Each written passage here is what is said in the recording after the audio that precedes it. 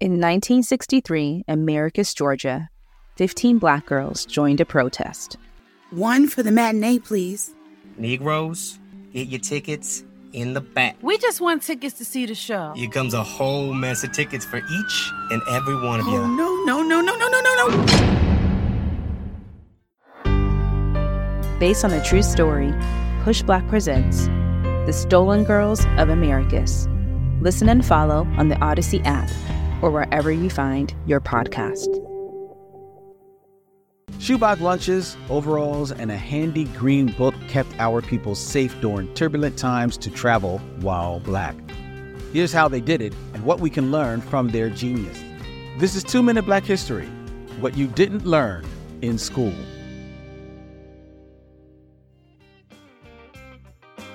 Traveling is an anxious experience for many of us, especially due to a long history of anti-Blackness.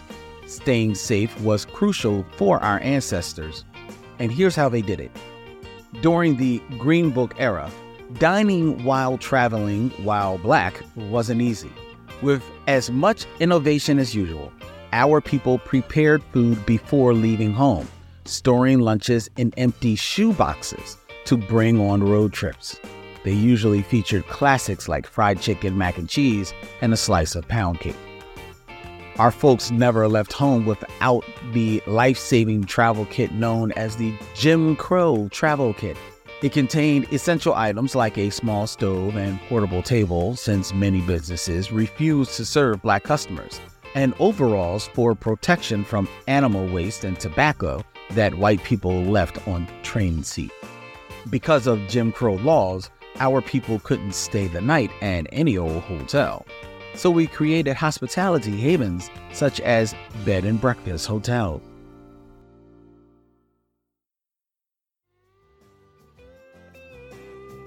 It's still necessary that we find ways to keep safe while traveling because anti-Blackness is everywhere.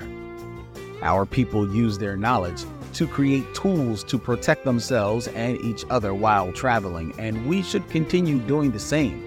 From building directories of Black-owned businesses to carving out safe spaces in our cities for each other, we must prioritize ourselves and safety wherever we go. We have the power and the creativity to protect ourselves.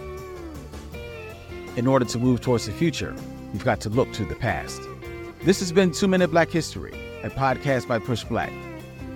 If you enjoyed this episode and want to show your support, please rate and subscribe to our podcast. Together, let's celebrate and honor the legacy of Black history.